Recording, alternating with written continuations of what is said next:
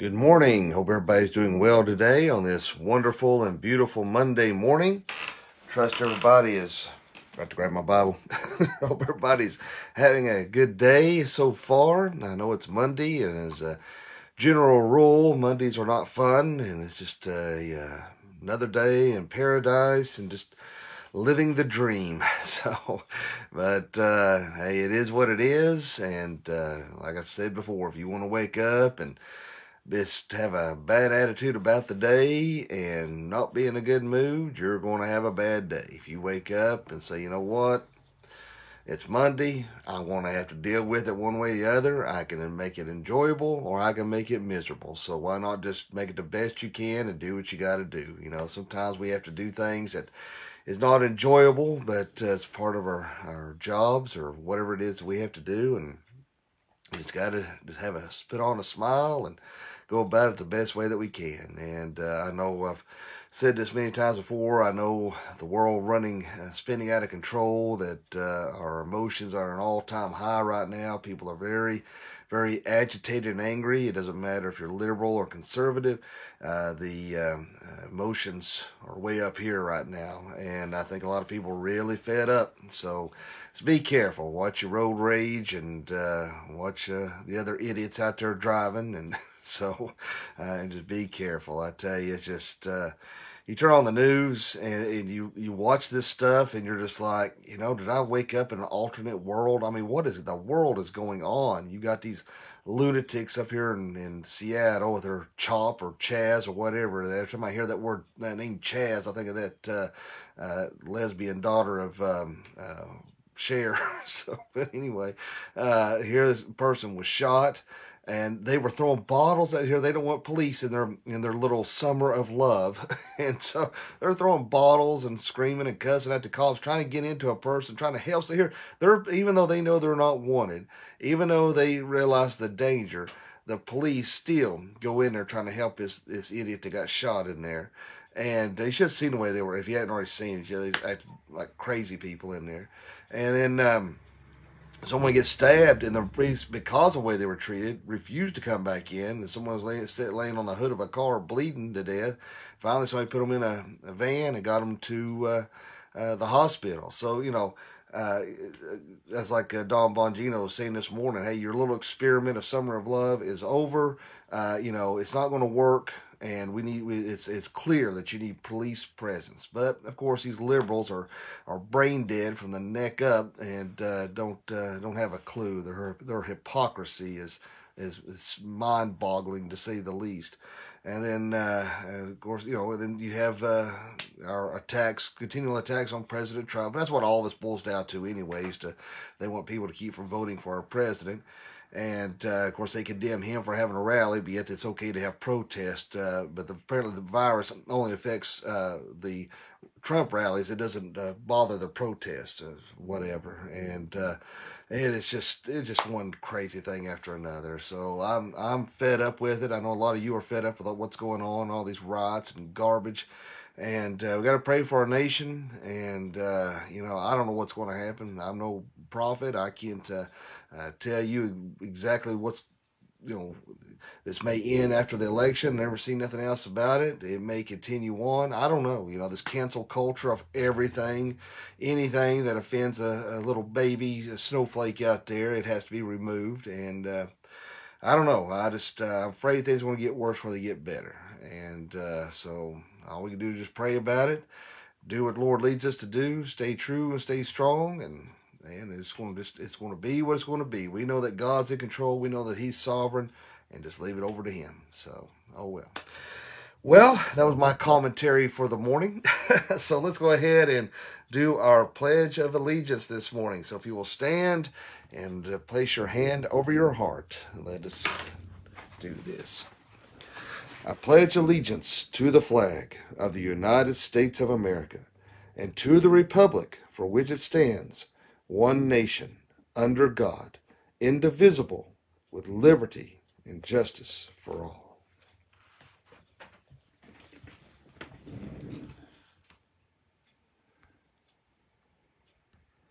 And like I say, I know you can't see me, but I do stand and I do take my hat off and I do place my hand over my heart when we do those do that pledge. Finally got my Father's Day present was my flagpole and flags. I have the American flag, Christian flag flying freely in the wind and love it. I think it looks great out there, so I can't thank my wife and kids enough for allowing me to have that. I was going to put up the Confederate flag because I do appreciate its history and what it stood for originally, not for slavery. Nobody's in agrees with that at all, but the revisionists have made the Civil War completely about slavery, and nothing can be further from the truth. Slavery did enter into it, but that's not what it initially started over. But even Lincoln wasn't even an abolitionist. But anyway, don't get me started on that. But my dad and I, we were concerned if I was to fly that I do have a family, and I have to be very careful. And there's a lot of lunatics out there, and there might be somebody stupid enough to shoot into the house, or might try to hurt my daughter or something. So I thought it best to not fly that. So oh well, but. So I just want to explain. I don't want you to think I was showing cowardice and not putting it up. If it was just me, I would without hesitation. But I've got a family to consider, so I have to.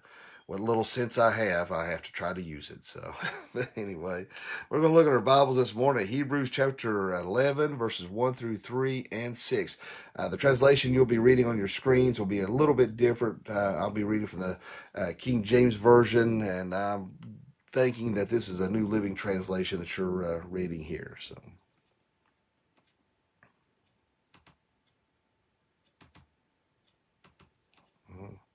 Hold on here. I have some technical difficulties. Give me a second. All right. Well, hold on here. Trying to get this up on the website. Give me just a second here. Having some difficulties. Bear with me. All right. Hit the wrong button. There we go. Hebrews 11, 1 through 3. Now faith is the substance of things hoped for, the evidence of things not seen. For by it the elders obtained a good report. Through faith we understand that the worlds were framed by the word of God, so the things which are seen were not made of things which do appear. Verse 6, but without faith it is impossible to please him, for he that cometh to God must believe that he is, and that he is a rewarder of them that diligently seek him. And bless the reading of this and the hearing of our hearts, as my old pappy always says. Good morning, Mr. Lee Miller, and thanks for watching. So, we're looking at this passage this morning, and we all have.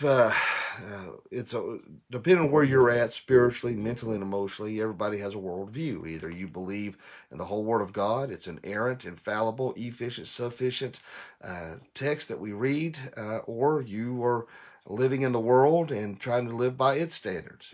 When we look at the creation of our world, why we're here, why we exist, you either have you have some who are considered a naturalist or naturalism that they believe in, or you have the Christian worldview, and we understand that God created the heavens and the earth. The Bible explains these things that cannot be seen or cannot be understood. You have those who look at that naturalist view, and they look to try to tear away any of the supernatural, that things just happen by chance, and they may even admit it could possibly be a miracle and how we come about. They look to nature for answers, the ecology to help us with the polarized caps or global warming, whatever it may be. They try to use science and naturalism to explain away anything that happens, whether it's natural occurrences in the earth or how our universe was formed. They try to explain away those things. And I have actually debated individuals who do not believe in the supernatural at all, and that you'll be surprised at those who claim to be Christians who try to do away with the supernatural. You look at Thomas Jefferson. He was a deist, and he literally took a penknife and cut out the section of the Bible he did not agree with the supernatural. And, so we have those polarizing worldviews from amongst different people. But, you can't help but look around, and, even the heavens declare the glory of God. And we have to understand that there is a creator, that we have to understand that God does exist. Francis Schaeffer had a good analogy, or what do you call it? Anyway, he had a good way of looking at this illustration there. That's what I was thinking of how to look at the Christian worldview versus those with a naturalism type of view. And he's talking about, he says, imagine, if you will, two cups of water. One, say cup A, has 2 ounces of water. Cup B has 0 water. You put those cups on a table, you leave, and you come back, and the cup A is completely empty, and cup B has 4 ounces of water. Now, it could be clear to assume that someone poured the water from cup A into cup B.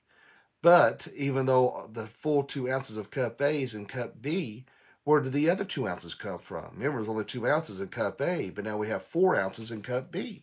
So therefore, that has to designate some kind of, we can look at in regards to our worldview, the theistic worldview of knowing that God fills in the gaps of those explanations of how these things come about. That explains those extra 2 ounces that would have been in that cup, in that proverbial cup there.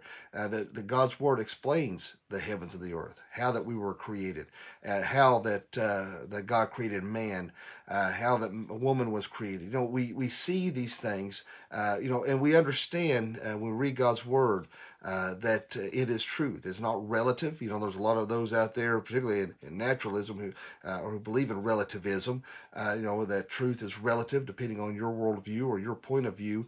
But when God's Word comes into play, it is not relative. It is true truth. And it is static, and it does not change, and so it's not, it's not relative to your thinking. It is what it. It truly means what it says, and then you look at, look at even Jesus Christ. If he, what makes you wonder if he walked this earth today, if he rose from the grave today, what would be how they would explain that away with science, or how would they explain away? Now, science can be used to prove the existence of God. We can see proofs of a creator, I guess I should say, but beyond a shadow of a doubt that God exists. I think that goes back to our reading here in Hebrews, that it does take a certain amount of faith, that God could really prove himself easily. But he did, as he walked, as Jesus Christ was fully God, fully man, and people still denied him as the Messiah. So he did. But I think that God allows areas of explanation because he wants us to come to him with a certain amount of faith. You look at Jesus Christ, and even as he rose from the dead, that even his own disciples still wasn't real sure. They thought that maybe he was going to overthrow Rome, and that but that would have been a superficial ruling if that's all he come to do is overthrow Rome. They still had a hard time believing that he actually rose from the dead, and that's why they had to come running. They had to see. They had to look at their own eyes. And when they fundamentally they knew that Jesus Christ was dead. They knew he was placed in that tomb. But when they saw that stone move, they saw that he was alive. That changed their worldview forever. How they look, see, and perceive the whole world around them. And in actuality, that's how it is for Christians. When we come to Jesus Christ, our personal Lord and Savior, our worldview, how we looked and how we perceived and how we thought and how we saw, is fundamentally changed forever, because our eyes have been opened, the truth has been revealed to us, and now we understand how things work, and how that God created the heavens and the earth and created mankind. Again, going back to the cosmological, the teleological, the ontological, you look at the moral law, you look at these things, proving and pointing to a creator, pointing towards God, understanding these fundamentals. So we can see even through the law of thermodynamics that things wind down, they don't wind up. We have science who can help point us to the direction of a creator, that we can understand that God is real and true. But we still have to come to him with a certain amount of faith. And faith, again, is not something we conjure up on our own. It is a gift of God. It is only through God that allows the Holy Spirit to open our eyes, illuminate us. It is God that allows us to have that faith. It is God that helps us to understand his supernatural presence in our lives and in our world. And so there's a lot of people out there with preconceived notions as regards to Christianity and preconceived notions in regards to how our earth was created, and they try to prove away the existence of God. Just yesterday, I had an individual on my ministry page, well, formerly my ministry page. I don't really do a lot of ministry on there so much as I put memes and news out there. I kind of reserve more ministry for just general as far as my actual Facebook and my Fighting for Traditional American Values page in the church. So I just kind of share it broadly with everything. But I had an individual on there bashing our president, bashing Christians, trying to get. She was just a troll, trying to put on there that she was an atheist, and this is all there is, and referred to God as a she, which right there shows her ignorance. Even if you don't want to believe in God, if you had any amount of grammar that you can see that it is masculine in how it's referenced to God. So even that shows her ignorance in the fact that even just basic grammar would have disproved her trying to refer to God as a she. But it was just a ploy to invoke an emotion to get her to create anger in response to retaliate, and that's what she wanted. And of course, I didn't give in to it. I just, it's a click away of banning someone and deleting their comments is that quick. You don't have to respond to stupid. But see, there's a lot of people out there like that they just, deep down, they know that there's a God. Deep down, they know that Jesus is real. And deep down, they know the truth. But they willfully live in ignorance, in denial, because they cannot, they can't accept within their conscience the morality they want to live, or the immorality, I should say, the lack of morals that they would like to live, justify lifestyles and unethical ways of thinking. If there's a God that exists, then you cannot live in that conviction would be too overwhelming. So the only way you can live a life outside of God is to deny him. And that's exactly what these individuals are doing. They want to deny God because that way they can live a life that they want to without guilt. But it still eats away at them. And to think that this is all there is, why wake up in the morning? Why go to work? Why do anything? If this is all there is, with all the evil and corruption that goes on. See, again, God's word fills in that gap. We understand why there's evil and corruption, because of the fall of man, because of the Garden of Eden, because of the partaking of the fruit of the good and evil, because of sin in this world. That's why we have death and suffering. But Jesus Christ come to give us life and give us life eternal. Jesus Christ come to save us from a very real hell. See, we see with God's word and how Jesus Christ was prophesied his existence and how he would be beaten and nailed to a cross 700 years before he even did that. So we see how prophecy is fulfilled, and we see time and time again how prophecy is fulfilled in God's word. And I've told you before that the chances of even one prophecy being fulfilled is astronomically almost to the impossible to even come true. And we have this come to pass over and over again.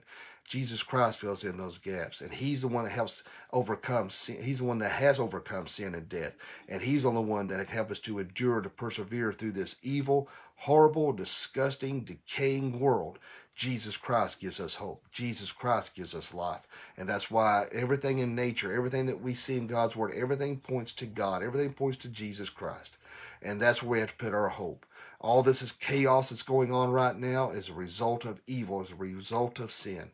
And so what we have to do is stay focused on Jesus Christ, ask and seek him out, to love our neighbor as ourselves, to love the Lord God with all of our heart, soul, mind, body, and being, to live our lives for Jesus Christ. And that's what we need to do. Seek him out daily. Ask God, how can I engage with those around me so that I can be a better and more effective member of the Christian body. And don't be so selfish and only come to church to be fed. Remember, we have a responsibility to go out and feed others as well. So we need to pray over this country, pray for those whose eyes have been blinded by the God of this world, and let us be that light in the world of darkness, demonstrating Jesus Christ and speaking the truth in love. Let us have a word of prayer. Therefore, Lord, we thank you, love you, and praise you. Lord, thank you for this beautiful day that you have blessed us with. Lord, help us to always be a witness for you.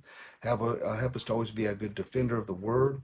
And Lord, let us not just be give lip service, but Lord, let us put what we hear and learn and understand of your word into action.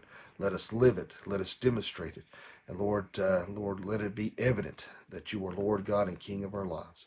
And Lord, if there's anyone watching this morning that doesn't know you, let them pray this prayer. Dear God, forgive me of all my sins. Jesus, I know you died on the cross for me. I know you rose from the grave for me. Come into my heart and save me. Fill me with your Holy Spirit. Lord, be with us, lead us, guide us, watch over, protect us this day. Be with our nation, bring peace upon our land, touch hearts and minds of this wicked nation, and that you will that they will come to know you before it's too late. And Lord, I pray that you be with our sister in Christ, Kim Penix, and Wendy Lee, and Ginger Hood, and Troy, and his cousin, and Ron and Thelma Thompson. I pray that you be with Linda and David Feathers, Roger Winters. Lord, I pray that you'll be with Darlene Barker and her family and stepfather. I pray that you'll be with Verta Campbell, Richard Campbell, and their families. Lord, I pray that you will be with all the prayer requests, concerns I receive daily. Lord, be with the Trivet family as they're still trying to deal with the loss of their family member. And Lord, I pray that you let our police officers know that they are truly loved, needed, and appreciated, and we are grateful for them. And Lord, be with our president. Give him the proper wisdom and discernment, the leading of our country, and protection about him and his family. Lord, be with us, lead us, guide, and watch over, protect us today. In Jesus' name I pray. Amen. I appreciate all you guys and gals for watching this morning, and it's always great to kick off the new week with a great new devotion, and pray that you all have a blessed and wonderful day. Remember, you can always find me here on Facebook at Dr. Young 77. If your friends or family do not do Facebook, they can always find me on YouTube at Dr. Matthias Young, and you can watch all the devotions there. And as always, don't forget, if you haven't already, subscribe to my podcast, the Dr. Young Chronicles, on Apple iTunes, audio only, but you can listen to all the sermons, all over the morning devotions, podcasts that we put out each week. So I hope everybody has a great day today, a blessed day, and remember, live each day as if it were your last, because one day it will be. Thanks for watching.